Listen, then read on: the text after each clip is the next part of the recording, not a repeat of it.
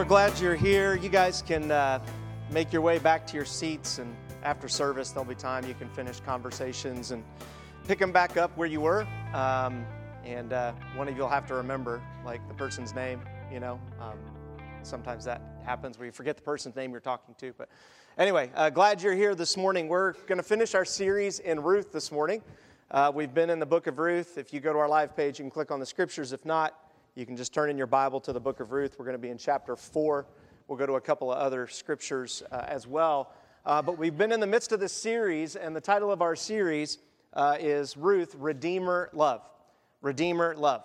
And the idea of Redeemer Love is, what does it look like to need a Redeemer, to need someone to save us? That's what a Redeemer does. A Redeemer is someone who comes and buys you back because you are sold out. You're sold into slavery, and a Redeemer has to buy you out of it. The mess is so bad that there's no way for you to rescue yourself unless someone comes and pays for you. Now, this isn't that foreign in our culture. It wasn't that long ago that we as a nation practiced the buying and selling of slaves. Right or wrong? Wrong, in my opinion, right? The reality is, this is something that goes deep to our soul, because the first step in anything is admitting that I'm even sold out. When you can't even admit that you're a slave, then when someone comes to buy you, it's like a foreign concept, right? Like, well, I'm not a slave. I'm just happy. Everything's fine. I'm good to go. Like, my life's good. You're in slavery. No, I'm not. It's all fine. You see, when you read this book and you look at what it means to need a Redeemer and to need love, the reality is, even when I say those two words, for me, I have to check my expectations and my own definitions at the door. Because I have my own expectations of what love should look like, what a Redeemer should look like, and if it doesn't fit my expectations, well then, I'm out of here. I've already decided what it's going to look like. You see, I want to tell God and others how they will redeem me, and I want to tell God and others how I will be loved. And if you don't want to do that, that's fine. I'll just put myself in another slave relationship. I'll be bought by another person, and hopefully that'll fix it. When ultimately God's saying, I want to purchase you back forever, like in a relationship, and that you'll respond to me understanding that you can deny and say, well, I'm not sold to anybody. I'm my own man. I'm my own woman. That's such a joke, right? So our Chouse property, the property that was donated to us, right? The Chouse, we call it the church house, because there was a steeple on the end of a ranch house. It looked absolutely ridiculous. Like, why you do that, I don't know, but somebody did it. And so thankfully, someone traded the steeple to repave our driveway. They said, hey, can we have your steeple? We need it for a real church, not a house. Good. And I own a paving business. I'll take it off the roof. I'll repair the roof, and I'll pave your driveway for free if I can just have the steeple. I'm like, deal, take it. But we still call it the church house. Okay, that's the Chouse that we're going to be working on this week. Here's the interesting thing. We own it, right? The land deed says that the property is ours, but we got a notification last week. We got a notification from our local government telling us that in 3 weeks we were going to no longer own that property. You want to know why? Because we forgot to pay a $30 ditch fee to the Monroe County government. A $30 ditch tax.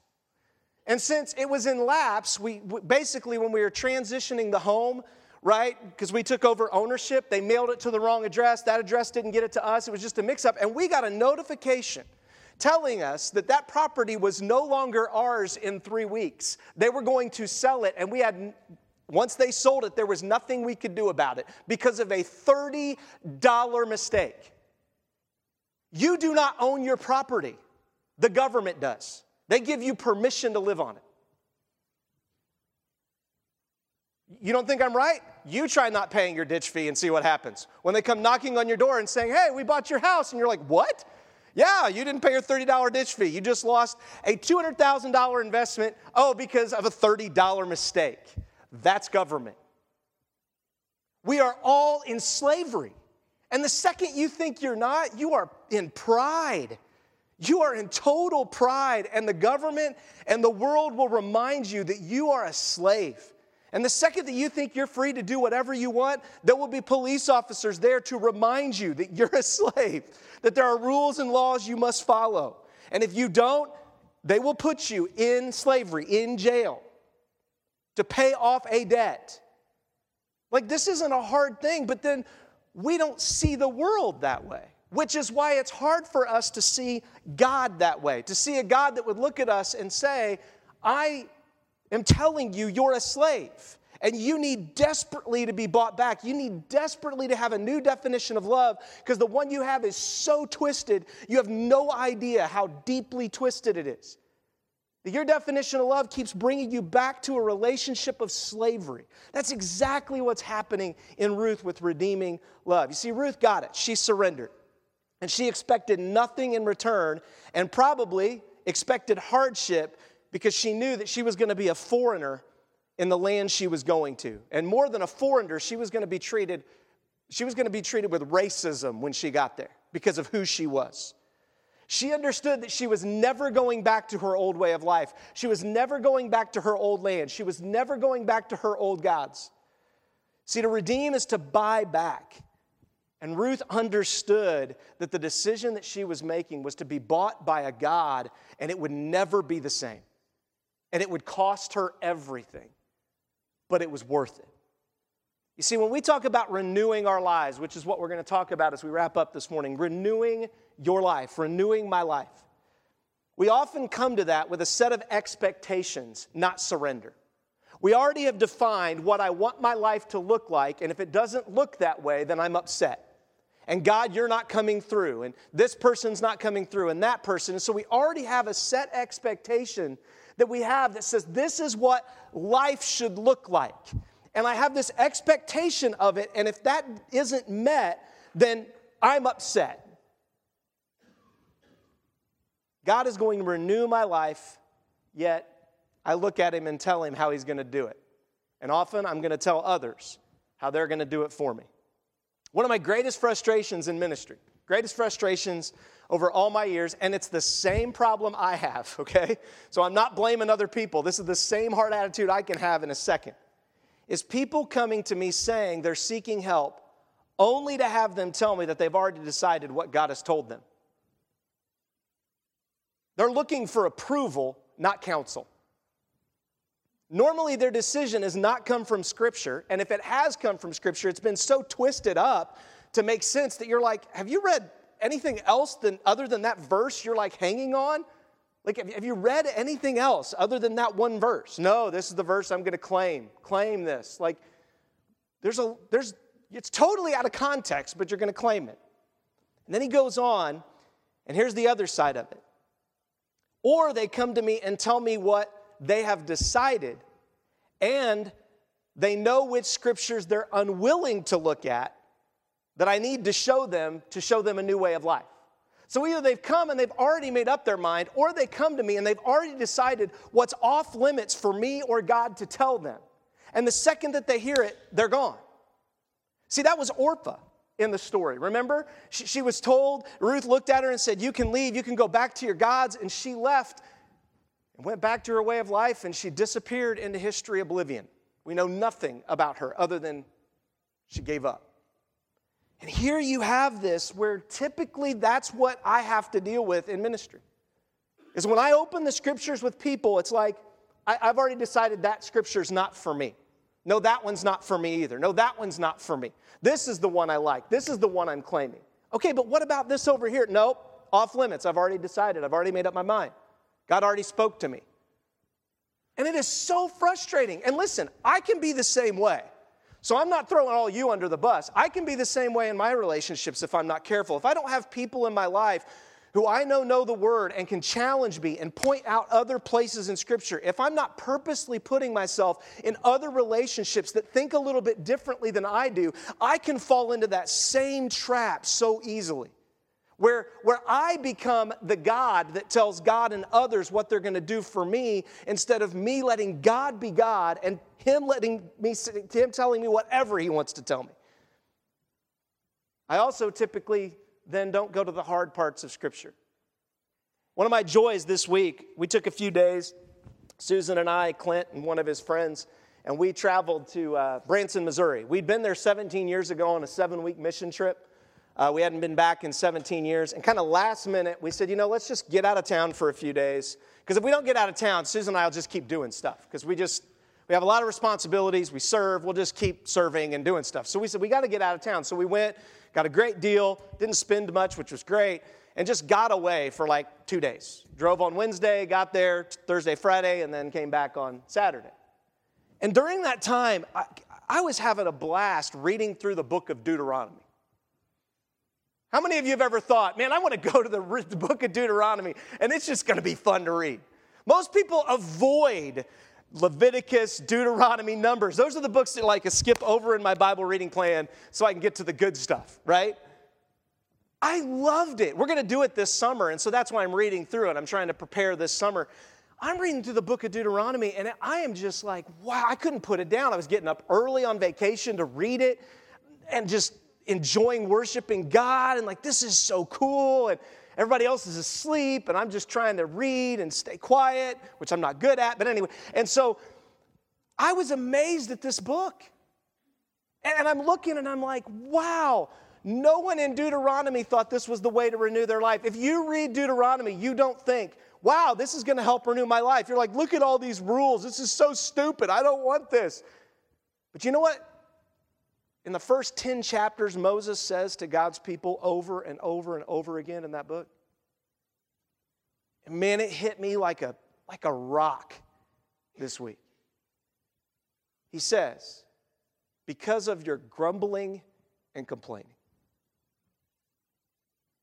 Over and over, you're a stiff-necked people, and you can see it because you grumble and whine and complain.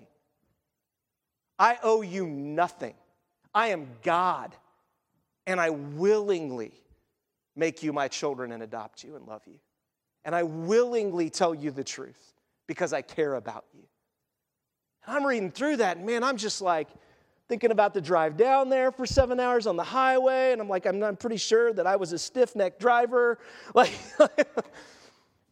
thinking through this, and I'm like, man, it's just so easy to complain and grumble and not pause like Ruth does and just be grateful that she gets to know God.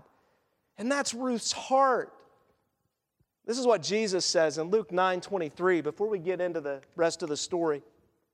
Jesus said to them, all, if anyone wants to come with me, he must deny himself, take up his cross, and follow me. Listen, Ruth knew that to go with Naomi meant to deny everything.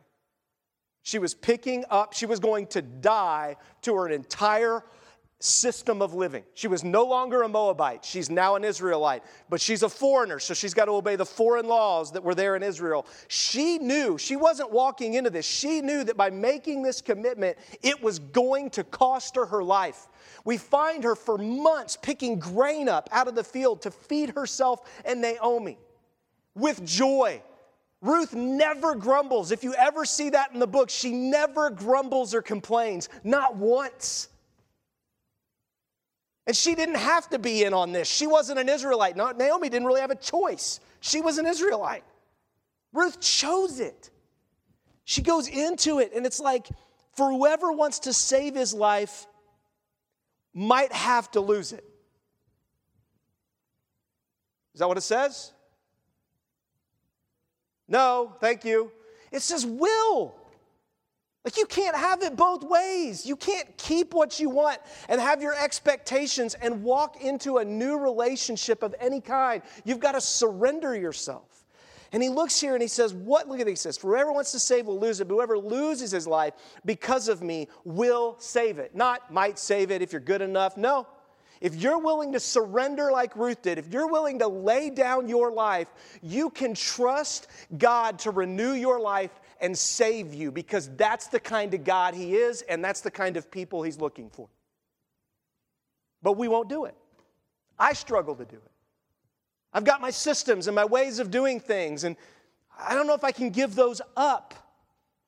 For whoever is ashamed of me, or what if is a man benefited if he gains the whole world yet forfeits himself? We're going to see in this passage an example of that.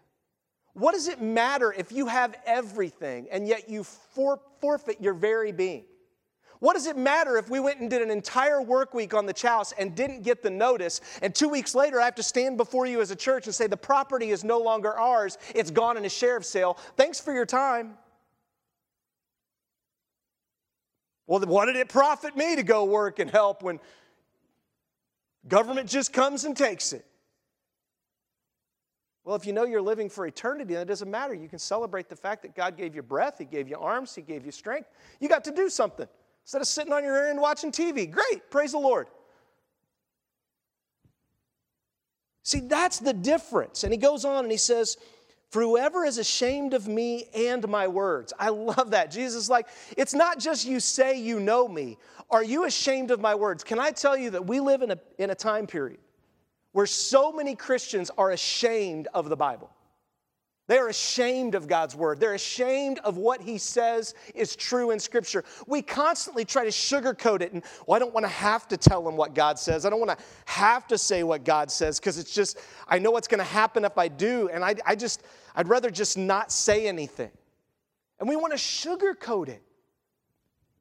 And He's like, if you're ashamed of my words, you better question where your relationship is with me. If you're ashamed, that shows something that you're afraid. In 1 John, we'll look at 1 John in a minute, but in 1 John it says, perfect love casts out fear. Perfect love casts out fear. That if you're loved perfectly, if you understand that you're loved perfectly, then you can be like Ruth and give love to everyone else, not looking to get it from anyone.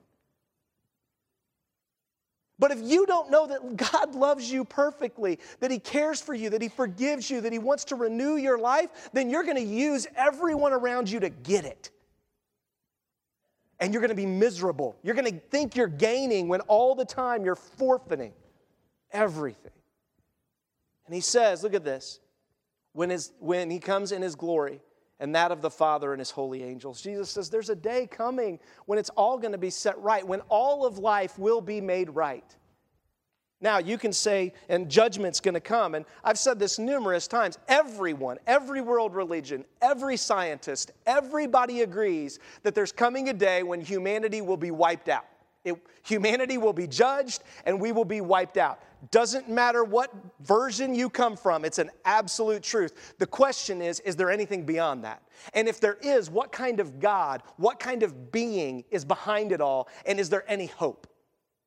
Because that's a big question that we just like to avoid today. But I am telling you, doesn't matter who you are, there's going to be a day coming when fire rains down and it's over. It's going to happen. The sun's going to burn out, an asteroid's going to hit us, something's going to happen, and you're going to be gone. Guaranteed. So what do? Do you just live life for you? You're your own God, get as much as you can? Do you just live for everybody else? Or is there something even greater than that? And Ruth understood there was something greater than that, which is what motivated and drove her every day. And it's why she said to Naomi, your God will be my God. My people will be your people. Where you go, I will go. This isn't about me and you. This is bigger than us. And Ruth got it. She understood it. In 4:1, here's Boaz. Now, let me catch you up with the story, okay? So tune back in for a minute to catch up back on the story. The story of Ruth is a mess. In chapter 1, Naomi and her husbands and 2 sons leave their homeland in Judah on account of circumstances, okay? Basically, there's a famine and they say we need to leave, so they leave. They leave the land of promise based on circumstance, not truth. God didn't tell them to leave, so we don't know if they did the right thing or the wrong thing. We just know they left. So they left. Others did not leave. A lot of people stayed and through the famine. Then Naomi's husband dies. Her 2 sons marry Moabite women, and for 10 years, all the women are barren. For 10 years, these women don't have any children. They can't get pregnant. They're barren. It goes on, it says, and then her sons die, Naomi's sons die, leaving 2 widows for Naomi. Naomi, in her depression, encourages her daughter-in-laws to abandon her God, and Orpah does. Orpah actually abandons God in her depression and her pain. Orpah says, you know what, I leave. And Naomi had to live with the responsibility of that probably the rest of her life. However, Ruth cleaves to Naomi based on Ruth's belief in Naomi's God, not in Naomi. Naomi already told her, I don't want you around. You're terrible. Leave me. Go get a life for yourself. Go renew your life by finding a new husband. That's what he should. You got to go find somebody else. I'm just an old widow. I got nothing. When I go back to Judah, there's nothing there for me. I left it all. There's nothing. And it ends with Naomi's bitter complaint. She says, I went away full. In other words, I had sons, I had a husband. I went away full with promise, with hope of not being in a famine. And the Lord has brought me back more famished, more empty than I am now. This story after chapter 1, you're like, this is awful. And then she says, the Almighty has dealt bitterly with me. And she changed her name and says, everyone please call me Mara, which means bitter. Can you imagine? Talk about complaining, grumbling. Then it goes on, and Naomi blames God, she blames others, and she blames herself to the point of utter depression and bitterness. We see people desperately in need of a Redeemer, and one person is giving her life, trusting the Redeemer, God, and that's Ruth. In chapter 2, Naomi is filled with new hope because this guy Boaz appears on the scene, because Ruth is just going out and just doing simple living. She's trying to provide food to eat for Naomi and her. She's picking up like a poor person does in the fields, and we looked at that. But he doesn't propose to Ruth. He doesn't even make any moves. He's kind, but it's like he wants nothing to do with her. At least that's the way it seems. So then the chapter 2 closes, brimming with hope, but also with great suspense and uncertainty how this all might work out, especially without scandal. It ends with us asking, who are these people? What is going on? It seems like a disaster. In chapter 3, Naomi and Ruth make a risky move in the middle of the night. Ruth goes to Boaz on the threshing floor and says in effect, I want you to spread your wing over me as my husband. I want to rest under your wing. We heard about that last week and that idea. And she went to the threshing floor and there was no scandal. She laid at his feet. They were pure. But can you imagine? Boaz is a business owner and he's at the threshing floor working his rear end off. He could have paid people to thresh. But see, I think Boaz was the kind of guy that loved to thresh because he loved to see the fruit of his labor. He wanted to thresh. He wanted the harvesters to harvest, but he wanted to participate, not just have everybody do everything for him. He wanted to be a part of it. So we find him exhausted on the threshing floor to the point that he doesn't even wake up when Ruth comes in and lays at his feet. He's like there for a minute. Then he wakes up and he's surprised because he's so exhausted. This guy didn't have to work. This guy was a self-made man. This guy had slaves and servants and everything else. And we find him working his tail off. What a man. And it says that he was such a man of character.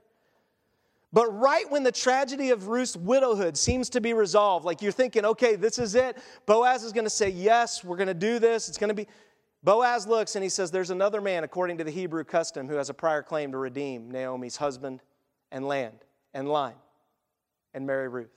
The impeccably honest and man of character Boaz will not proceed without giving this other guy the lawful opportunity. This was his chance to be the Redeemer. This was his chance to show the love he wanted to show. And he's like, we need to check in with God's law on what's redeeming and loving. I don't get to just do what I want to do to you. I just don't get you. I need to really check in with God on what he says is really loving and what real redemption is.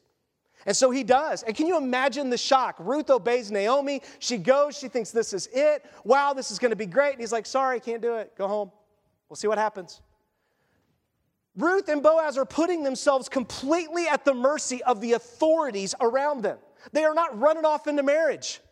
They're saying, if this guy says no, we're done. We're not going. We can't. We can't move forward. We're at his mercy because that's the way it's supposed to work. That's crazy to us because that's not the way we do relationships in our culture at all. And maybe it should be. Maybe we need to have some people in our lives that will tell us the truth and give us some warnings and show us our own heart instead of as soon as the post is on Facebook, everybody likes it. Every time I see one of those posts, like 2 people I'm like, yeah, I hope they're ready. I hope they got good premarital counseling. They have no idea what's getting ready to happen. Those are two sinners, and they are going to collide. And I hope they have people around them because they're going to need it. That's exactly where we find this story. It's what Christ said, and it's exactly where we find out. You see, we come to the end, and Ruth is placing her life again in the hands of another. See, that's what we won't do. We won't die to ourselves. We won't lay down our lives or the lives of our children for people who don't deserve it. Yet that's the gospel. This guy did not deserve to have Ruth. He did not deserve to be able to buy back the land. Boaz was the guy that had provided for them, cared for them for months, given them everything. And Boaz is like, doesn't matter. We need to do the right thing. We go on. Here's what it says. Boaz went to the gate of the town and sat down there. You can feel the suspense. Remember, this is a time when you had gates because people would come and raid you. Like they're in a foreign land, so you had a gate. The men would go to the gates because they needed to be there to defend, so people would be on watch. And the men would come in, they would check who's coming in, who's coming out. That was a part of it because you had to be careful. And it says, soon the family redeemer Boaz had spoken about came by. Notice the Bible doesn't even give us the guy's name. This guy doesn't even get to be named in Scripture. That's huge. God normally names even the wickedest people, and he's like, this guy's like an afterthought. Yeah, that other guy, that other redeemer. He's not even mentioned. Goes on and says, Boaz says, come over here, sit down. So we went over and sat down. Then Boaz took 10 men from the town's elders and said, sit here, and they sat down. Boaz is getting ready to make a legal argument, because this is how they settle disputes in civil cases, and they did this with the men of the town. Proverbs 31:23, when it's talking about a Proverbs 31 woman, it says, her husband is known at the city gates where he sits among the elders of the land. You know who wrote Proverbs? Solomon. You know who Solomon was? The great-great-grandson of Ruth. You can't tell me he didn't know the story of Boaz and Ruth, and when he was writing about the perfect woman, he didn't put great-great-grandma in there. And great-great-grandpa, Boaz, who sat at the gates, who was willing to risk it all to sit at the gates with the elders and say, I place myself in your hands. I place myself at your mercy. Whatever you tell me, I'll do. He writes that in. He's like, that's the perfect woman understands that that's the way it's going to work, that this guy's going to go, he's going to protect, he's going to have these disputes, that he's going to bring back what is said, and then I'm going to have to submit to it.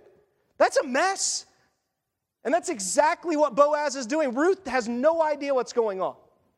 She is literally just like, I don't know what's going to happen tomorrow. I don't know if I'm going to be married to some man. I don't even know. I'm going to have to sleep with some guy. I don't even know. Goes on and it says, he said to the Redeemer, Naomi, who has returned from the territory of Moab, is selling the portion of the field that belonged to our brother Elimelech. In other words, her husband had a portion. Each person in Israel knew they had a portion. It was set up, again, in those books we don't like to read. It tells where everybody's land was, where everybody's borders were, and how it was all set up. I thought I should inform you, buy it back in the presence of those seated here, in the presence of the elders of my people. If you want to redeem it, do it. But if you do not want to redeem the property, tell me so that I will know, because there isn't any other than you to redeem it, and I'm next after you. I want to redeem it, he answered. End of the story. Too bad. Close the book. Ruth's married off, which happens to some people. And they still have to learn how to live with it and live with God's decision. And he says, I want to buy it back. You see, as a redeemer, Boaz is more concerned about doing the right thing before God than he is getting Ruth. And the rulers were there to keep people from hoarding. Can I just tell you, do you remember the law we looked at before, which was that the next in line had to impregnate the woman so she could have a son to keep the land? Do you have any idea why that law was put in place in the Old Testament? Because we look at that and say, that's the weirdest, stupidest, dumbest thing. I'm not going to believe in this God. I'm moving on to Islam. Something else. Buddhism. There's got to be another religion out there. Like, I can't believe this one. What was the first murder in Scripture? Who was it between? Brothers. Who got sold off into slavery by 11 brothers? Well, 10 brothers. Joseph. The story of the Bible is the story of families killing each other. Let me repeat that. The story of the Bible is the story of families, specifically brothers, murdering one another to get what the other brother has. And God instituted a law in the Old Testament to say, I'm going to even go one step further. You're going to have to be a blessing for your brother. You're going to have to do something that gives him everything, and you can't take any of it. Whew. Man, that's a challenge. Remember, this is at a time when everyone did what was right in their own eyes, and Boaz is doing what's right in God's eyes. And this guy's just along for the ride. He says, oh yes, I want to redeem it. It being what? The land. I don't want any other responsibility but the stuff, the goods, the land that I can farm and make money off of. I don't want any other responsibility but that. I'll take it. I'll buy that. Of course I'll buy that. That's mine. But see, God in His great wisdom put some other stipulations in the law so that brothers and family members, the Israelites, couldn't do this to one another without breaking God's law. You got to stop being concerned about you, and you got to be concerned about more than you. And I'm going to put some hard rules in place so that you have to check your heart at the door and go, what am I doing? That's the beauty of this. It goes on, it says this. 1 John 2:9, this is what Jesus says. The one who says, or this is what John says, bless you. This is what John says. John was one of Jesus' closest disciples. He was called the disciple whom Jesus loved. John 2:9 says, the one who says in the light but hates his brother, or says he is in the light but hates his brother, is in the darkness until now. The one who loves his brother remains in the light. There's no cause for stumbling in him. Do not love the world or the things that belong to the world. If anyone loves the world, the love for the Father is not in him. For everything belongs to the world. The lust of the flesh, the lust of the eyes, and the pride of one's own lifestyle. This is how we measure life today, right? How does it feel? What are the circumstances? How do I get on top? That's exactly what it is. The flesh, the eyes, the pride of life. But it's all from the world. And the world with its lust is passing away, but one who does God's will remain forever. Remains forever. And that's what we're getting ready to see is going to happen. Remember, we don't even know the name of the guy that's supposed to be the Redeemer. He disappears into oblivion, just like Orpah. And it goes on. Here's what it says in 1 John 4:20. If anyone says, I love God, yet hates his brother, he's a liar. For the person who does not love his brother he has seen cannot love the God he's not seen. And we have this command from him. The one who loves God must also love his brother. See, this guy seems like he wants to do the right thing, right? Like, I want to do this. But they don't understand that the rules were there for a purpose. God established boundaries and rules that seem stupid and burdensome, but the older I get, the more wise God is. The more I see how I'm surprised that one of my brothers didn't kill me. Just be honest. I was the baby. I deserved it. Just like Joseph. I mean, it's a miracle my brothers let me live. They were all much, much older than me. They could have put a pillow over me in the crib, been done, right? I mean, we're talking about brothers and my brothers and sisters who convinced my closest brother to me, who's 10 years away, that he was adopted. He thought he was adopted for a number of years. Till one day he was crying and walked in and mom's like, what is wrong? And he's like, I know why you treat me different. I know why you don't love me like you love them because I'm adopted. And my mom goes, what are you talking about? He's like, they told me there's no pictures of me because I was adopted. There's no baby pic. There's nothing because you. He's like, we were poor and you were the last kid. We didn't have time to take pictures. She called the family and it did not go well for my siblings. And she had to convince my brother that he wasn't adopted. See, that's family. We're wicked. But God still loves us. He still sends redeemers. Why? I don't know. I don't know why my mom let us live. We messed up her whole life. I look at my parents all the time. I'm like, you had me so late. I'm your retirement, aren't I? Like, this is it. Like, you would have been in Florida, but now it's just me. Sorry. Like, I've apologized before. It goes on, it says this, then Boaz, on the day you buy the field, look at this. He knows this guy's heart. So he sets him up, and the guy says, oh, yes, I want the lust of the eyes. I want the pride. Look at the land I have. Look at how much I have. Oh, I want that. And then he says, on the day you buy it from Naomi, you will also require Ruth the Moabitess, the wife of the deceased man, to perpetuate the man's name on his property. The Redeemer replied, I can't redeem it myself, or I will ruin my own inheritance. Take my right of redemption, because I can't redeem it. He's like done. Like there's not even a hesitation. He's like, oh, never mind. I don't want that. I don't want a Moabitess in my house. You know, those people, don't want them. I don't want that. No. You see, and this is what happens so often with people in their relationship with Christ. They make a decision and say, oh, yes, I want a Redeemer. I want to buy it back. And then Jesus looks at us and says, okay, then here. And we go, oh, I didn't get in for that. I'm out of here. I'm done. You can have it then. You can have your heaven. You can have your spiritual. I'm out. I'm done. Now, was that his fault? Or did it just expose our heart? Just exposes our heart. God is still offering forgiveness and redemption and everything that's there. He just looks at us and says, if you love me, you'll obey me. Because that's the way relationships work. We work together. And it's messy. And you're going to want to kill each other. And that's why we need the Bible and we need God, because we need some and other people and elders in our life to help us walk through this. And he says, can you imagine this? Look at this. Look at his words. She'll ruin my inheritance. Can anybody tell me what this Redeemer's inheritance, according to Scripture, became? Not this guy. Nothing. He got nothing. He redeemed nothing. He disappears into oblivion. Boaz is going to marry Ruth, and Jesus, the Son of God, is going to come through Boaz's line. A heavenly, eternal inheritance. This guy's only looking at the circumstances and saying, I can't have this Moabitess, this Ruth. I can't do this. I can't.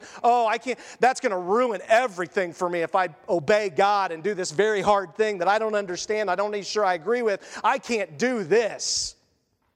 And he has no inheritance that we know of. It's off into oblivion. And thousands of years later, we're still reading about Ruth and Boaz. And still thankful that their great grandson saved us. See, we want to look and say, oh, there's nothing in this for me. There's no inheritance in this for me. I can cut and run. And God says, what? I understand it's hard, but will you trust me? He only saw ruin in obeying God. He couldn't trust him. And you know what? He didn't have to. He had a way out. Boaz was his way out. He had an excuse. Oh, yeah, I'm out. Oh, Boaz can do it. I'm still a good man. I don't have to be embarrassed that I didn't take my responsibility. And he took the way out. It goes on in this passage, and it says, at an earlier period in Israel, a man removed his sandal and gave it to the other party in order to make any matter legally binding concerning the right of redemption or the exchange of property. This was the method of legally binding transactions in Israel. So the Redeemer removed his sandal and said to Boaz, buy the property yourself. Boaz said to the elders, look at this. I love this. He said to the elders and to the people, you are my witnesses today that I'm buying from Naomi everything that belonged to Elimelech, Chilion, and Mahlon. This is baptism. This is what we do in baptism. When someone is baptized, it's saying, I'm coming into a community and all of you are witnesses as to the decision that I'm making today to embrace being a redeemer, to go back out into the world and tell people about Christ. That's what baptism is. It's a covenant. It's saying, I'm in on this.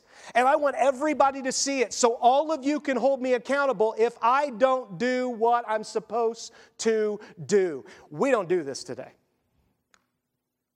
We will not give anybody that right in our life. And it's sad. And unless we do, we're going to be miserable. We won't have our life renewed.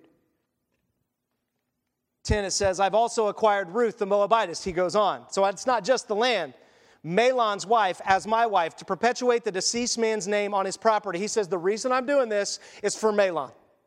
I love this. Boaz's character is all the way to the end. His heart is to say, even living in a culture where everyone does what's right in their own eyes, I refuse. I will do what's right by God's eyes according to his law, and I don't care what people think. I don't care that they think I'm going to marry a Moabitess. I don't care that they think I'm throwing away my inheritance. I don't care. I'm going to do what God says, and he says, I'm going to do this, so that his name will not disappear among his relatives or from the gate of his hometown. You are witnesses today. We're still reading Mahlon's name. We don't know the Redeemer's name, the other Redeemer. Mahlon's line is perpetuated through Ruth. Brings King David, King Solomon, and brings Jesus himself into the world. Boaz is just saying, I'm going to do the right thing and just believe that God will use it somehow. I don't know, but this is the right thing to do. I wish there were more of us who would do that. We wouldn't be ashamed of God's word. We wouldn't lay down our life just to whatever circumstance, but say, I want to do what God says is good. You see, here's the key. Naomi leaves her land. You ready for this? Tune in if you're tuned out. She leaves her land and has to be saved by a Gentile who comes to believe in the God of Israel, Yahweh of Israel. Ruth, who represents the church when we look back on this. She represents us, the Gentile church, loves Naomi and trusts in Naomi's God. Can I just say, you and I are sons of our father Abraham. God is still making his commitment to Abraham through us. We're adopted in just like Ruth was. And God's people still are in darkness, and they need to see a great light. It goes on and it says, the land is redeemed and a son is born in Bethlehem. That's what this is all about. To guarantee God's everlasting faithfulness. See, Esther was a Jewish woman who married a Gentile. Ruth was a Gentile who married a Jewish man. Yet both books focus on the same main theme of God preserving his own people. In both cases, God intervenes to help and redeem his people when they don't deserve it. In the book of Ruth, God uses a foreign woman to continue the line of Israel and Judah, ultimately bringing about the birth of the Messiah and the Savior. You can't make this stuff up. This is crazy how God works. And there's going to come a day when the church stands before God, and it's going to be incredible when God comes back down and he establishes his city, Jerusalem, again. We read about in Revelation, and he puts the tribes in their proper places, and we as Gentiles get to share in the inheritance when we don't deserve it. We weren't the chosen people originally. God still chose us if we would just surrender to the Messiah. And just like in the Old Testament, they were saved looking forward to a Messiah, we are saved looking back to a Messiah, to a Redeemer. And that's what Ruth is. It's a beautiful, beautiful picture. In the book of Esther, she marries a guy that doesn't even believe in God. And God still brings salvation to his people. All the people who were at the city gate, including the elders, said, we are witnesses. May the Lord make the woman, look at what they say, this is incredible. May the Lord make the woman who's entering your house like Rachel and Leah. Rachel and Leah were the 12 sons of Israel that had the kids. They also sold Joseph into slavery. They were a mess because there were 2 wives. And God didn't want him to have 2 wives, but he chose it anyway, and God still uses our mess. That's what God does. And so he says, would they have lots of kids like Leah and Rachel, who together built the house of Israel? May you be powerful in Ephrathah, and your name well known in Bethlehem. What are we reading right now? Boaz's name's well known. Ruth's name is well known. People have been writing about this woman and writing about this for generations. He goes on and he says, may your house become like the house of Perez, the son of Tamar, who bore to Judah. We talked about that last week. Tamar deceived Judah, got pregnant by her father-in-law. If you remember the story, because he wouldn't do what was right. And God still used that mess. And he says, may be like Perez. Perez's name means burst forth. In other words, may this kid you're having burst forth on the scene to bring incredible things. And it goes on and it says, the son of Tamar, because of the offspring the Lord will give you by this young woman. He says, not the offspring you're going to produce, Boaz, but the only way this woman's going to get pregnant after 10 years of being barren is if God steps in. And we're asking God as the elders of the city to step in on your behalf. Holy smokes, this is incredible. You talk about a loving community. You talk about people doing the right thing in a moment when no one was doing the right thing. We're told that in Judges 21:25 says people weren't doing what was right. They did whatever was right in their own eyes. You see, God uses messed up, broken families who will die to themselves and their way of life. And you know what's crazy about Jesus? He knows just what to pick at in your life. Everybody would come to Jesus when he was on the earth, and they all said, we want to follow you. We want to be disciples. And Jesus, every time, just like Boaz did with the other Redeemer, points out the thing that they're not willing to surrender.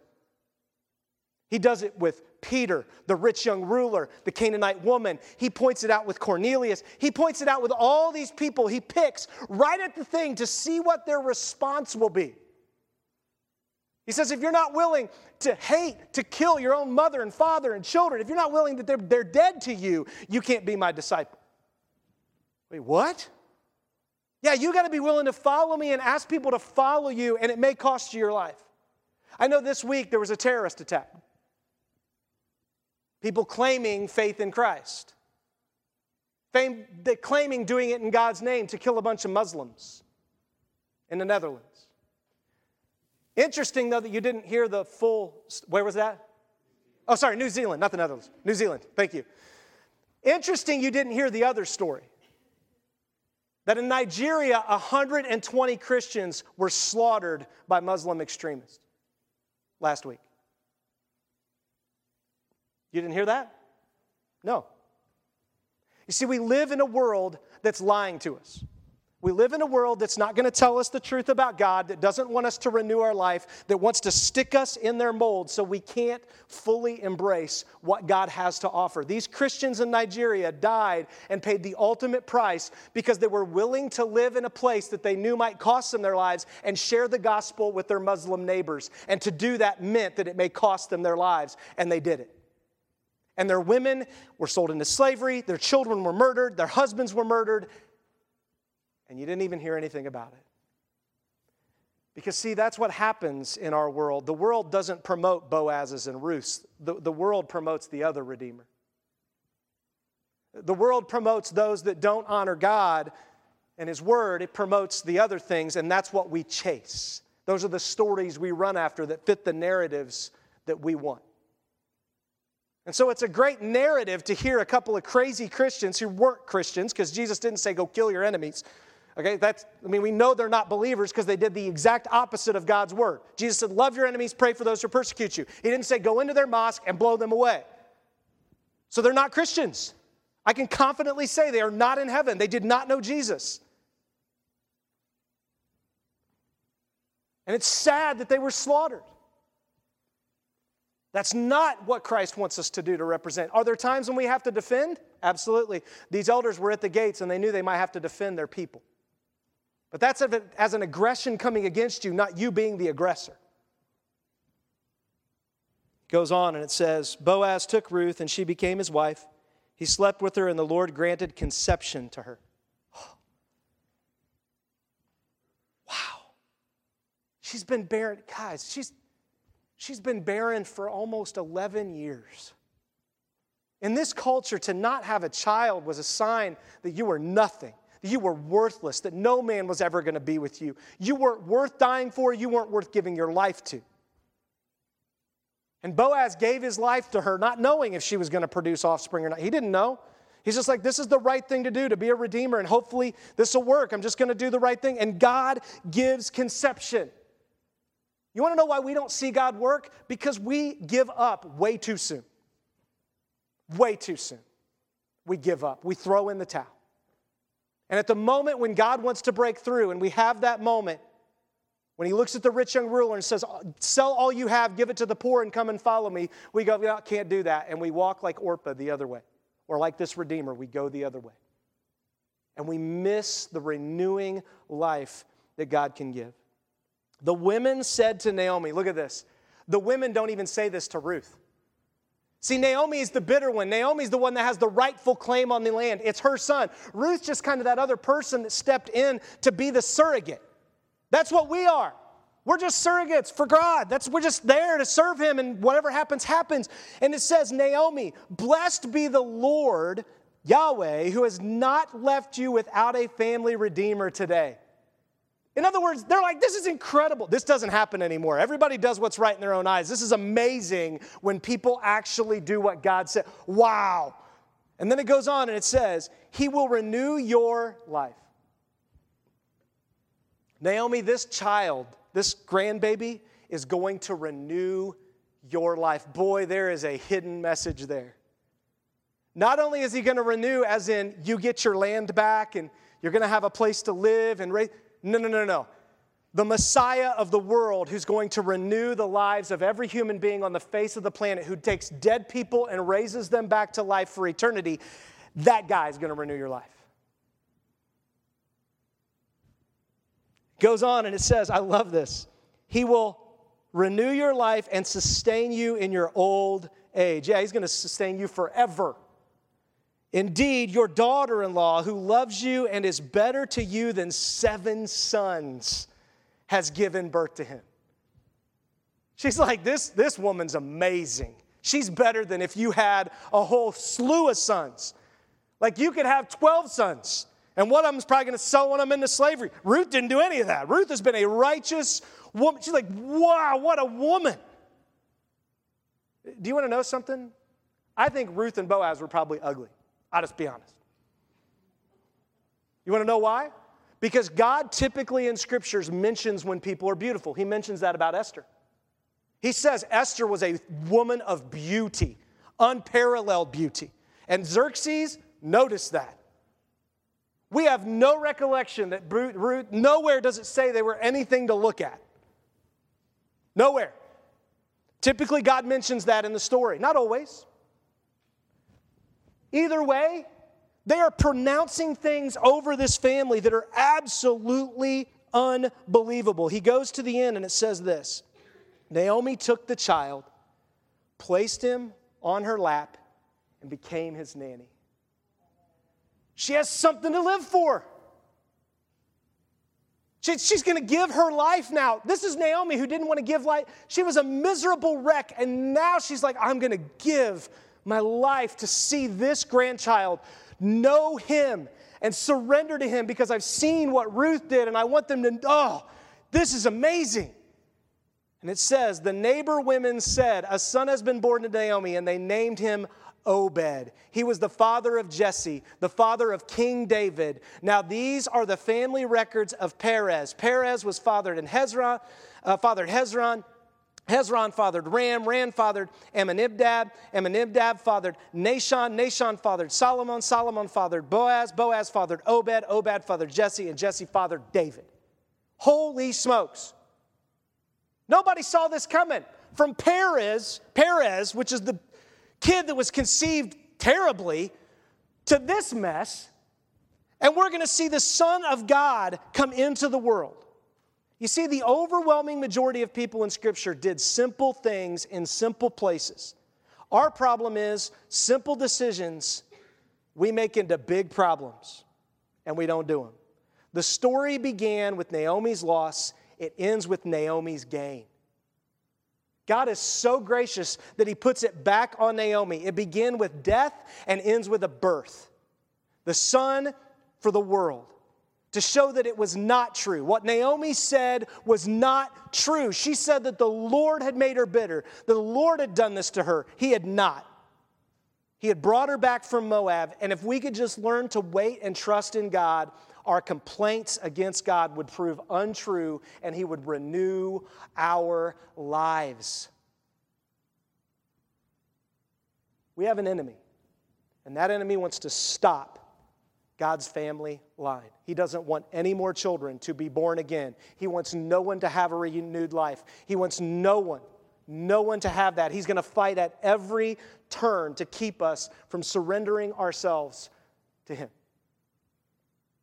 And I know that because I struggle with it every day.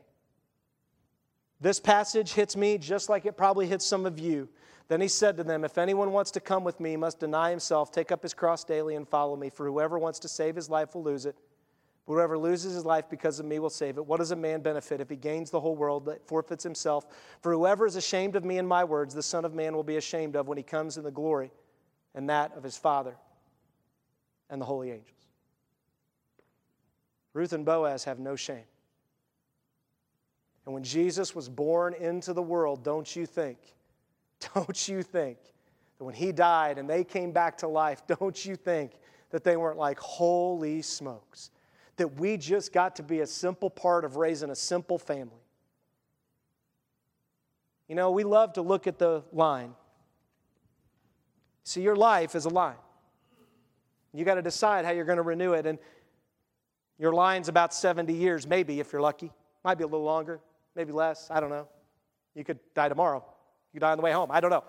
Around 70 years is the line. Really, all your life is, at best, is a dot on the line of eternity. There have been people before you for tens of thousands, if not hundreds of thousands of years, and there'll be his people after you as long as God tarries and doesn't come back. Your life is just simply, that's it. Pretty meaningless. Unless God's the one living through you. And if that's the case, then your great-great-great-great-grandson may just do something that turns the world upside down. That it's worth giving your life to. It's worth pouring your life into simple, hard things. It's your willingness to give up what God might ask you to give up, to surrender, because God can do amazing things. The question is, will we? Will we let Him renew our life, or are we going to keep running to renew our life with whatever we want to find? And when He picks at that thing, and when He goes to that scripture that you don't want to hear, and you put your hands up and say, I'm not going there, why? What's going on in your heart that you can't trust God through those hard things? Because He wants you to say yes to Him, because it's the only way. And if you'll do it, Jesus says, you will gain life. You will be saved. And there's no shame. You can be unashamed. Even when you sin, you can look and say, I did it again. I'm sorry. And I don't have to be ashamed. I can come to you and experience your grace, and I can start over and get the help I need and be back on track. See, this is the story of Ruth. It's a story of God renewing life in a situation that looked hopeless. I don't know where you're at, but I can tell you that this is exactly what God asks of us. See, there's only 3 answers God will give you on any one thing. He'll tell you yes, He'll tell you no, or He'll tell you wait. And the one answer that bothers us more than any is wait. And Ruth and Naomi had to wait multiple generations to see if this really paid off. And then we look back and go, boy, did it. Because I have a Savior who died in my place, who gave His life for me, so that I can lay my life down and say, my life is yours. And He says, I'm going to keep you alive so that you can tell other people that they don't have to die right now, that they can live in me in newness, renewed life in relationship with me to tell others about me. And you know what? It may cost you your life. Matter of fact, it cost 120 brothers and sisters of ours their lives this week, because they decided that they would deny themselves, they would pick up their cross, and they would tell people who didn't want to hear the truth about who He was. And they were killed for it. Let me ask you, are you willing to be a Boaz, a Ruth? Are you willing to even be a Naomi who finally repented and said, God, you're good. I'm no longer bitter. I surrender.